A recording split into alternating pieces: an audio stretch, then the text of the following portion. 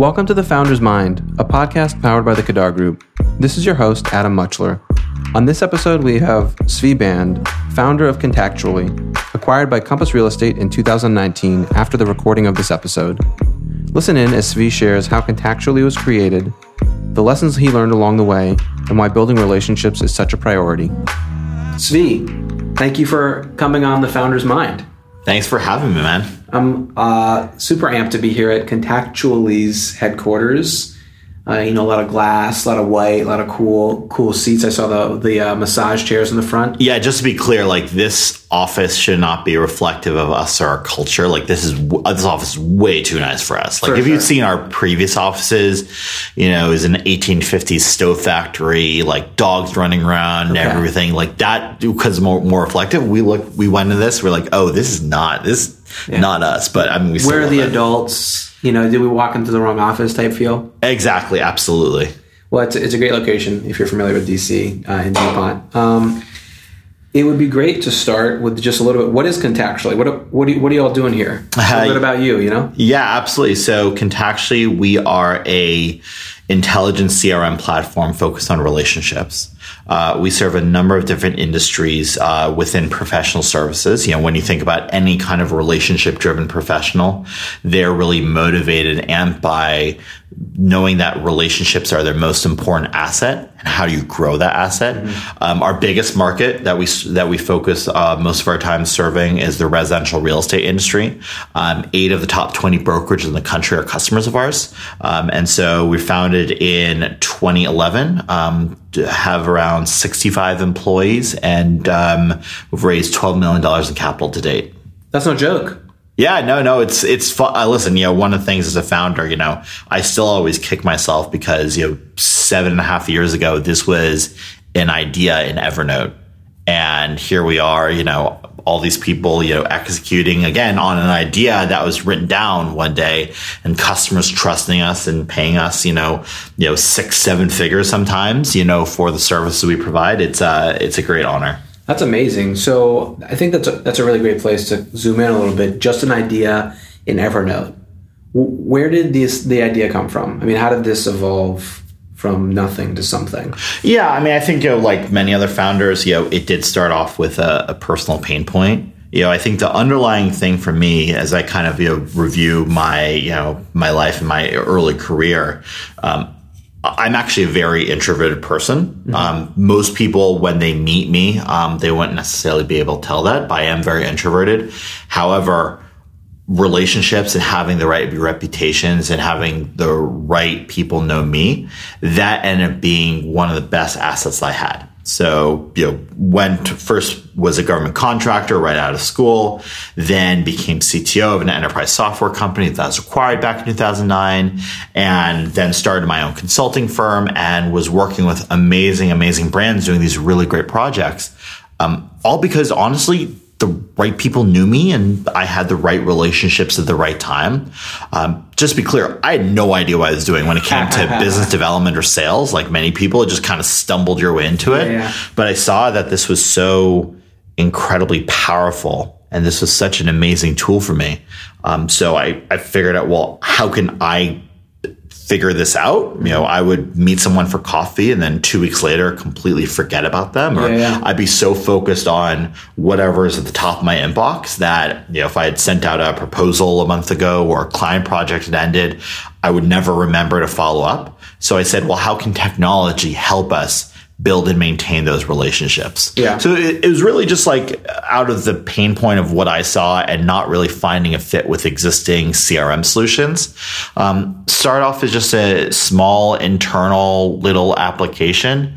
Happened to show it to a few people and started using it at the company you're working at. Yeah. So I was running a consulting firm. I was using it basically to manage my own business development.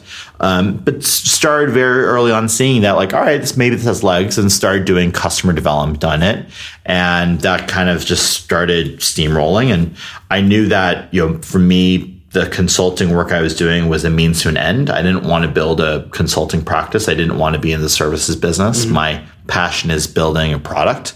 And so this happened to be a really great option. So we kind of kept working on it up until we received an offer for funding. And that kind of ended up being the catalyzing moment that said, all right, this is no longer just a little side project, but this is what we're going to be focusing on. What was that time frame? So you had it internally, you're using it to sort of, create more efficiency for your workload. Yeah. You started showing it to some people. Honestly, it's pretty quick. I first wrote down the idea May of 2011.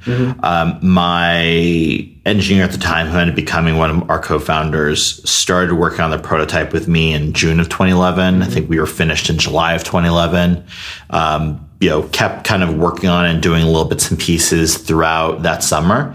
And then it was October of 2011 that we received the offer to fund the company. And did you already have customers using it? I mean, no, we still like very much idea stage. There was something there. Yeah, it was prototype. There was definitely something there. You could tell like, okay, this is something. Yeah. We did have probably around 100 early beta testers, then a number of other people that said, hey, we would use something like this. Yeah. So it was enough to say, all right, there might be a business behind this. And back then, at least, incubators, we were with 500 startups. We were, I think, their third batch. It was admittedly pretty easy. As long as you've got some engineers and a prototype, they'd say, all right, sure, like we'll fund you. And so, nowadays we know kind of the barrier has, the barrier to entry has definitely gone up. But yeah, so we knew that there could be something behind there. Yeah. That's pretty much it. Were people paying with the 100 betas, or were you kind of just giving it out? I mean, it was free, but one of the things that we did early on, and that was formative, and honestly, I think a big part of the success we're very thankful for now, is it definitely was free, but we knew that this was going to be a premium product. Yeah. This wasn't going to be like Plaxo 2.0, just get as many free users as possible and then figure it out later. That really wasn't what we're going to be aiming for. What we were trying to achieve was, all right, is there a business model behind this? So even when it was free very early on, we still, for example, put everyone behind a pricing page. Like we had everyone go through a pricing sign-up page where, they had to pick what pricing plan that they were going to choose. Got it. Right? So small things like that. And then when we added credit card functionality, we didn't require people set a credit card, but we showed that was there. And some people just kind of started just filling in credit card info. But from very early on, that kind of helped us set on the path of like, all right, who are the people that would pay for this product? And then what are the features and functionality and value that they're looking for that they're going to be paying for? Yeah. Which I think was critical to putting us on the path that we are now. I always find that interesting. Sort of what is that transition from the idea to someone else believing in it, to someone using it, to obviously generating revenue. Yeah. And admittedly, like it definitely took some time before, the paying customers weren't like people that like I knew personally, or we had done so many customer development interviews. They were like family to me kind of thing. Friend of a like friend. that. Now, of course, someone signs up with a credit card. I'm like, all right, cool. 12 more today. But it still just like kicks me. I'm like, wow, I remember like when we got our first customer that I didn't know. Yeah. It was like such an amazing thing. Well, do you remember when that was? I think it was sometime like early 2013. Oh, wow. Yeah. Okay. So 2011 to 2013. Yeah, we started the company late 2011. Yeah. Kind of launched the private beta in mid 2012. Okay. Started kind of trying to charge users late 2012. So yeah, so then we were still kind of obviously like we were doing the customer service, we were doing the sales. Yeah. Who's we at this point? Like it was mainly myself and my two co-founders, and then had to start building a small team in late 2012. And when did you sort of start letting go of the consulting and moving into this full time? Was it when you got funding originally, or? Yeah, it's when we got funding. That was very important. I really needed, and what I'd struggled with previous projects in the past because I would treat them as like side hustles. The problem is, when you have, we as human beings were wired for short-term rewards. Yeah. And when I was, evaluating, in my head, right, like, all right, well, here's Contactually. It's not going to do anything for me now, but it could be life-changing later on.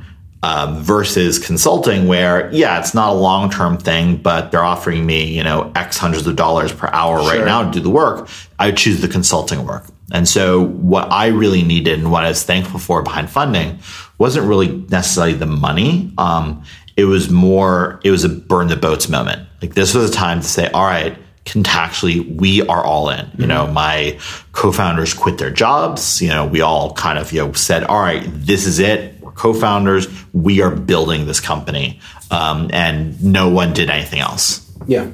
I'm always, again, that's, I think, an interesting inflection point. When do you go all in essentially with your time? Yeah. It varies. And I think people, listen, I applaud people that can multitask like that, can have side hustles. I think that's really strong. I can't rule that at some point in the future. I might be doing other small things on the side and then some of those take off. But I truly believe there has to be some kind of, come to Jesus moment where a team has to decide, all right, we're going to take this seriously, because otherwise, you're at risk of it being just a side hustle. For sure. Something that was coming up when you were talking about sort of the early stages of Contactually, and it started as an internal tool, is how much of that initial product still exists in today's product? Yeah, well, the funny thing is, like, it's still the same code base. It's just been, like, obviously now 7.5 years of development on top of it. So there's still, someone can still rewind way, way back in our code repository and see things. Okay. There's still a lot of, I would say, of like our very initial like product. Yeah, it's completely different. But still the idea was there, which is how do we leverage the data that you're already generating to help you identify what are the actions that I can take that will help me build and maintain my relationships. Yeah. Right. So our first product was hilarious. It annoyed the crap out of everyone who used it. Now, of course, it's a very different story. Yeah. Annoyed the crap out of people. AKA was like clunky or... No, like literally like what we would do is we, similar to today, we would pull in all of your email contacts. Now, of course, we do much more than just email. We do calendar, social, phone, text, etc. But what we do then... and then we'd find data from social media and others. But then anytime you would email a contact that we didn't know, we would add it to our database, and then we'd email you to say, hey, we don't know who Adam is. Do you mind replying back to this email and telling us a little bit more?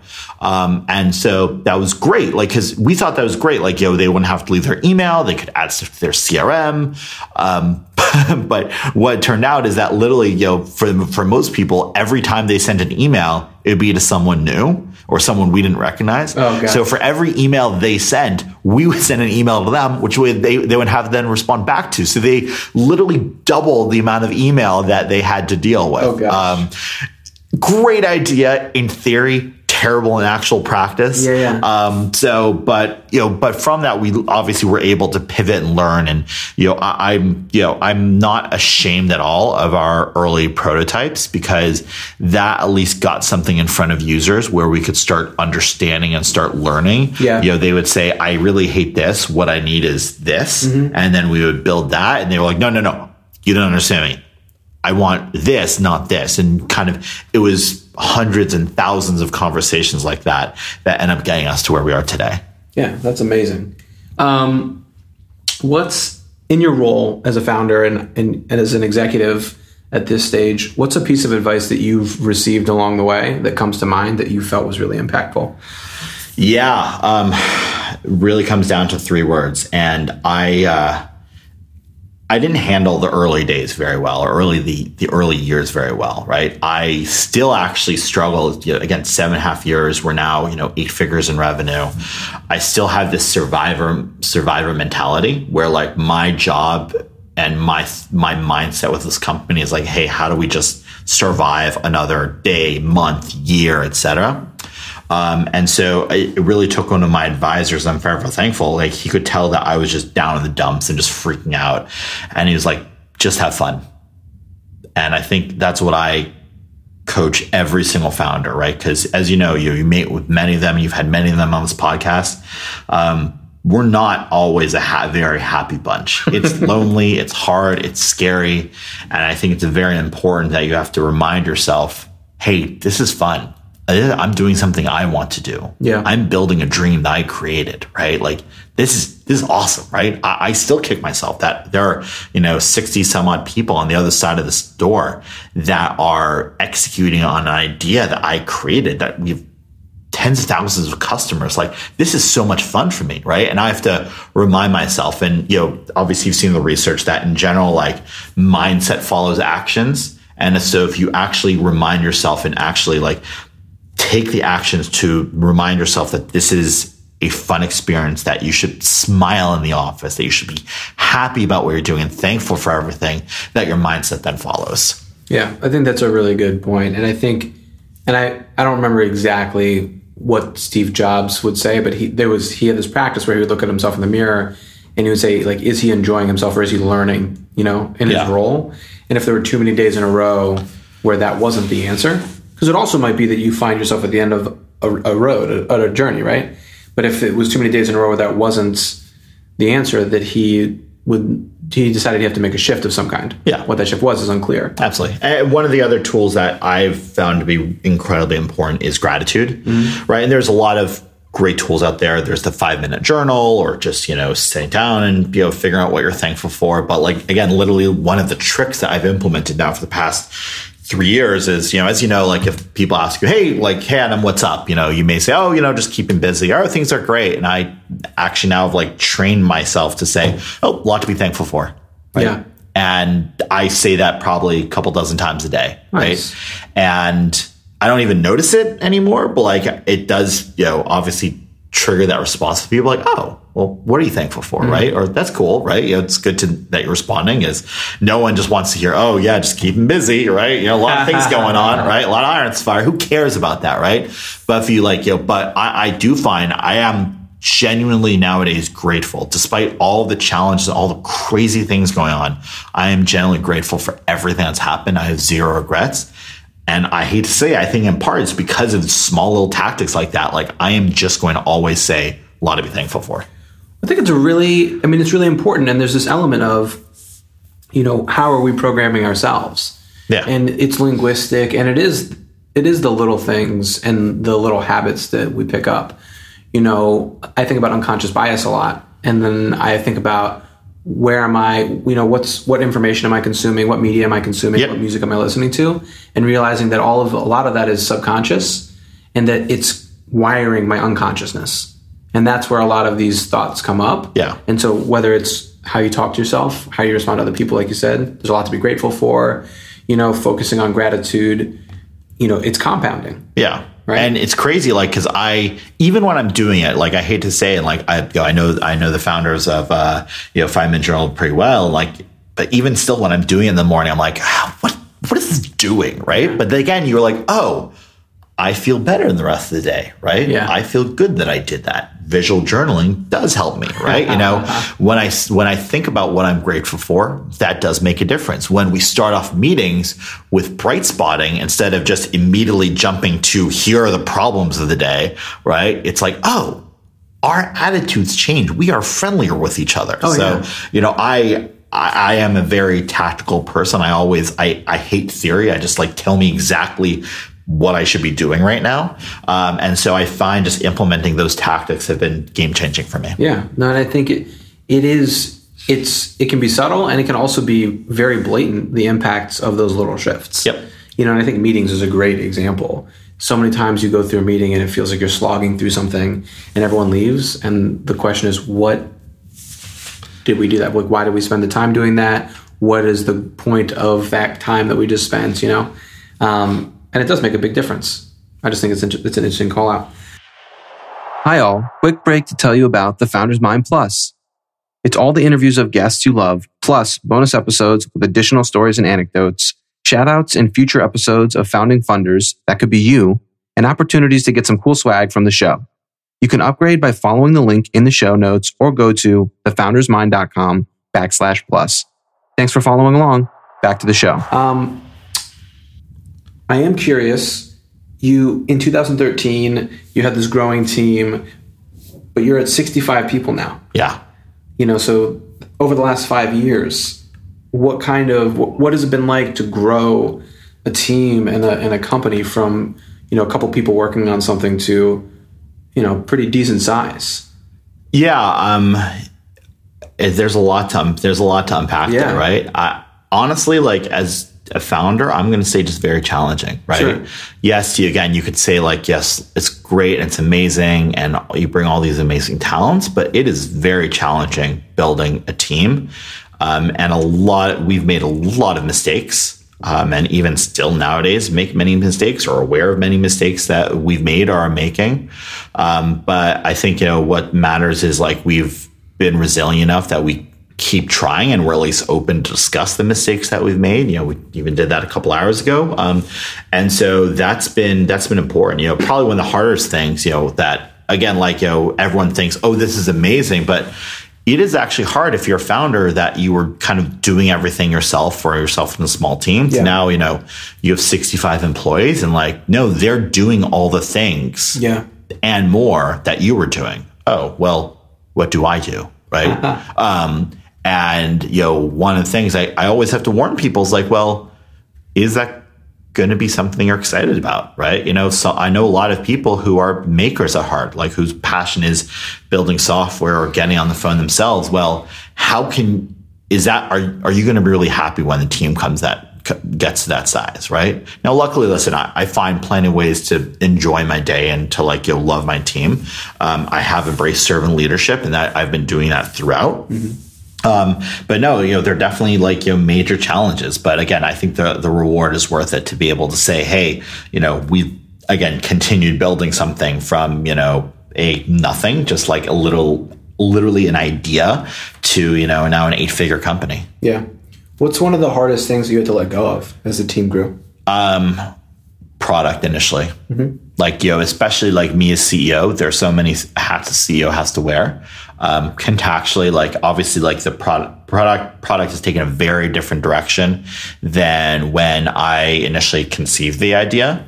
And so it's no longer my baby. Mm-hmm. And so probably one of the hardest moments was and it took my co-founders sitting down and saying, hey, Zvi, you have so much else going on. We need someone who's really going to be exclusively focused on product. Yeah. And that was really hard for me. Mm-hmm. I still, of course, still miss product. I still love what we do. I may not be engaging with our engineers or PMs on a daily basis per se. I'm not telling them what to do. I'm not sitting on product meetings, but this is still my passion, right? And so to go from a guy who was a software engineer, and this is, I still have the original wireframes, on my hard drive behind Contactually in our first user interviews, to say, oh no, I don't do product anymore. That was a big thing. And I worked to correct that. And I worked to make sure I still stay very involved.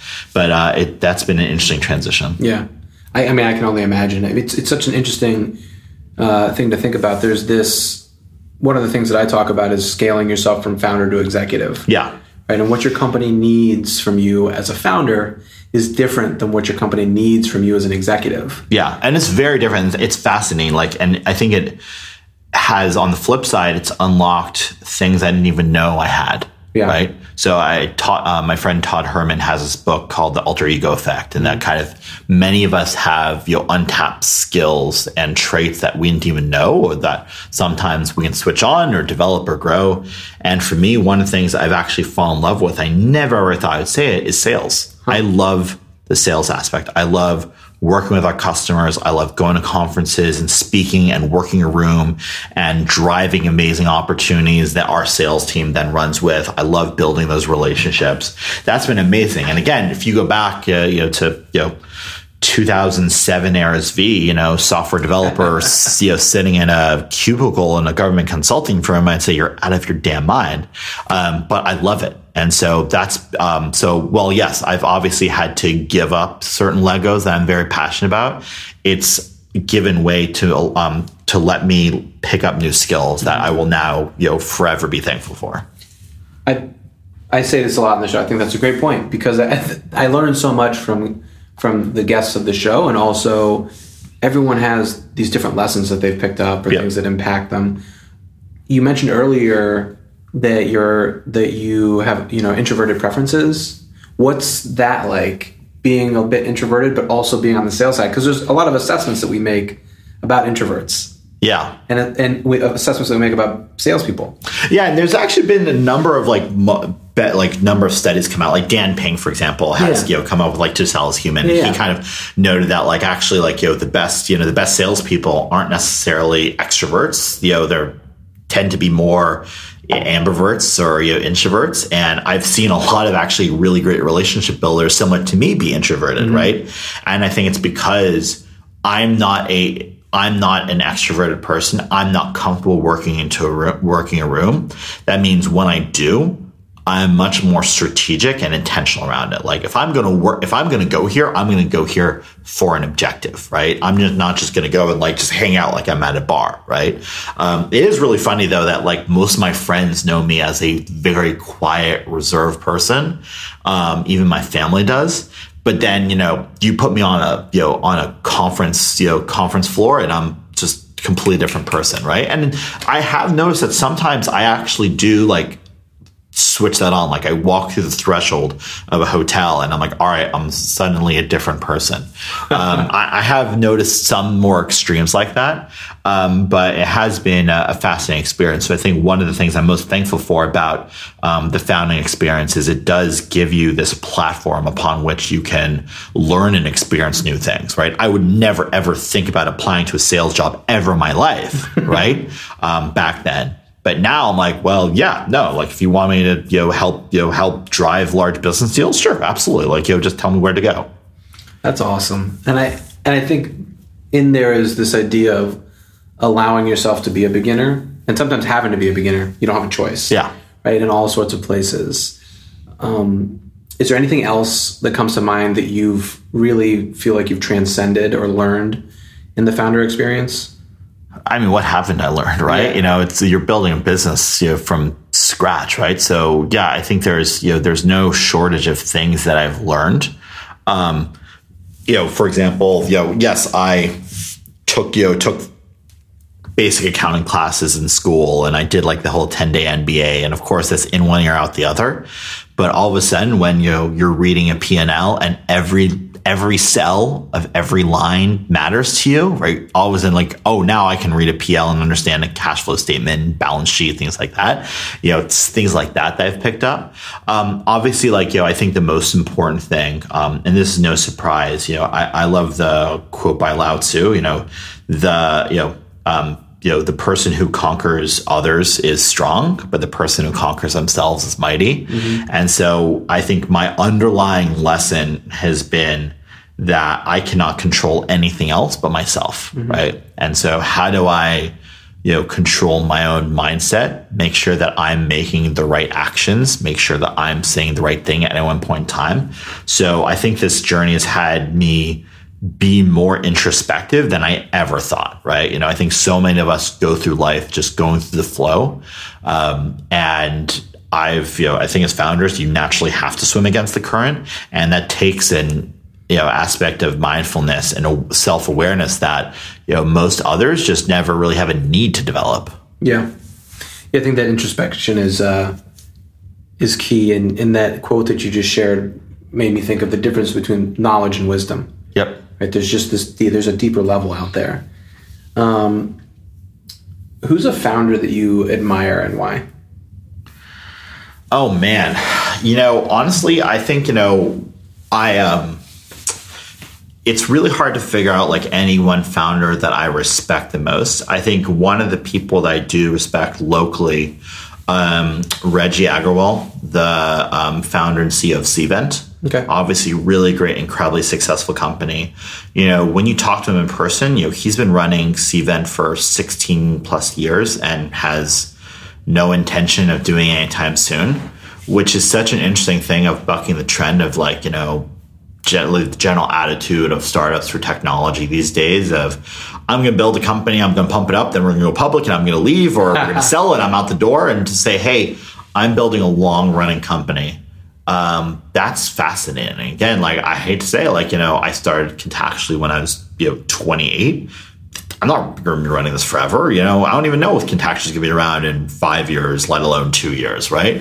And so to be able to say like, hey, no, this is just what I do, and this is who I am, that takes a completely different personality trait than I think most of us have. Yeah. And I think it is different. And there is this mentality of, build something and exit, which has become the sort of the sex appeal of entrepreneurism, at least in the modern era. Yeah, a lot of people, I hate that term of like, work, work harder than you've ever worked in your 20s and 30s so you can retire at 40 kind of thing. And I'm like, but when you speak to like, most, I hate to say like, more like real authentic entrepreneurs, like, no, like it's quite the opposite. Like, we're never going to retire. This is who we are, right? And that's what I'm so thankful for. But yeah, that does kind of fly in the face, the fact that like, most people aren't starting a company saying, hey, this is what I'm going to do. It's like, as entrepreneurs, you're kind of like, there's a little bit of shiny object syndrome. At some point, the sheen wears off and you say, hey, I'm not learning as much anymore. This isn't interesting for me. I'm going to go do something else. Yeah. No, I think I find there is this, the internet and social media and everything has created this really wild persona of entrepreneur. Oh yeah, there's like the whole like hustle porn kind of thing, right? That again, I think it serves a purpose, but once you're in it, right, you're like, oh, this is a very different world. Yeah, no, it definitely is, and you have to be. I think to some of the comments you've made so far, you just have to be all in. Yep. You have to have the energy and drive and focus that will help you get through some really, really challenging moments, and like you'll want to quit. Yeah. Over and over again. And I think the most important thing, right, and this is where, co-founders or family or coaches really make a difference, is the battle is always within, right? I heard the line recently that, most companies die by suicide, not homicide, or the number one reason why, a company went under is, the founder just gave up.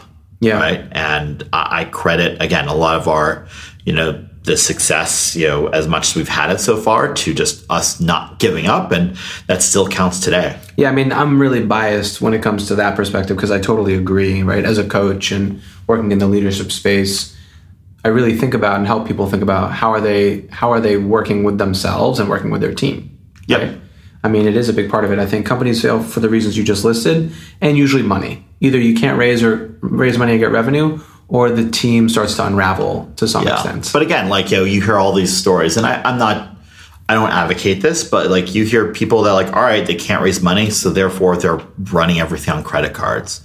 They lose all funding and spend everything. So all of a sudden they are, they're sleeping on the floor of their server room, right? Yeah.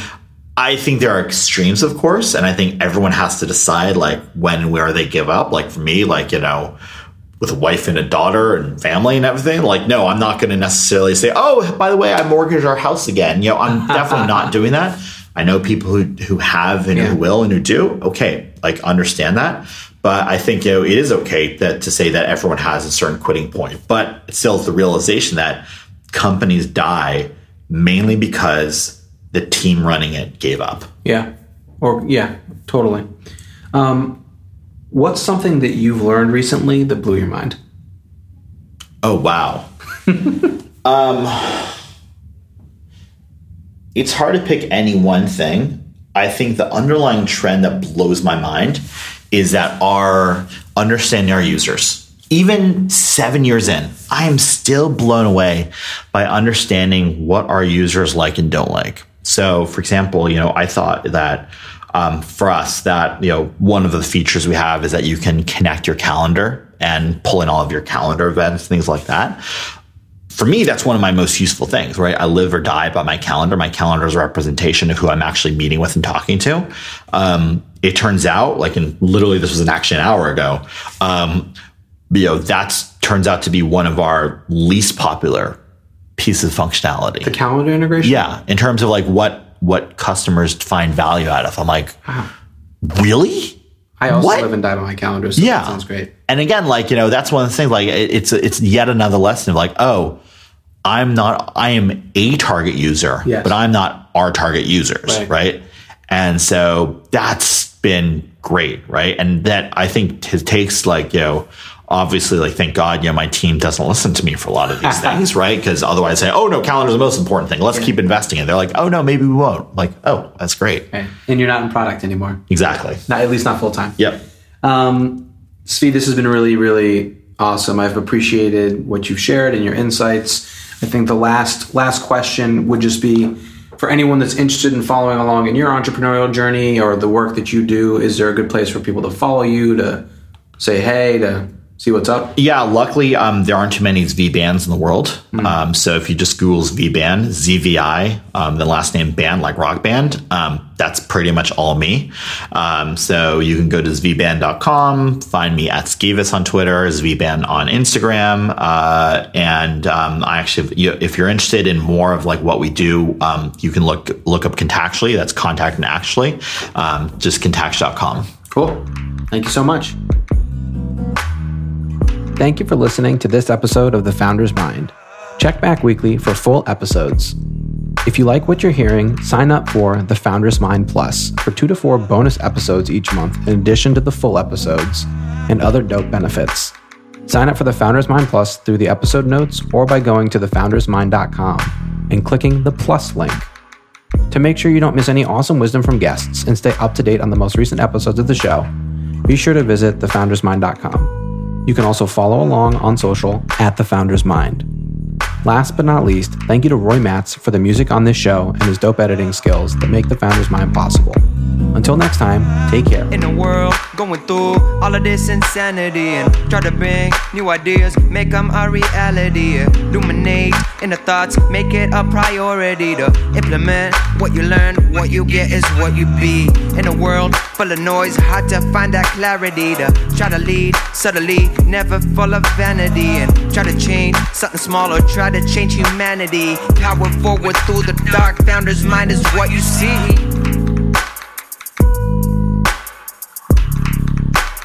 Founder's Mind is what you see.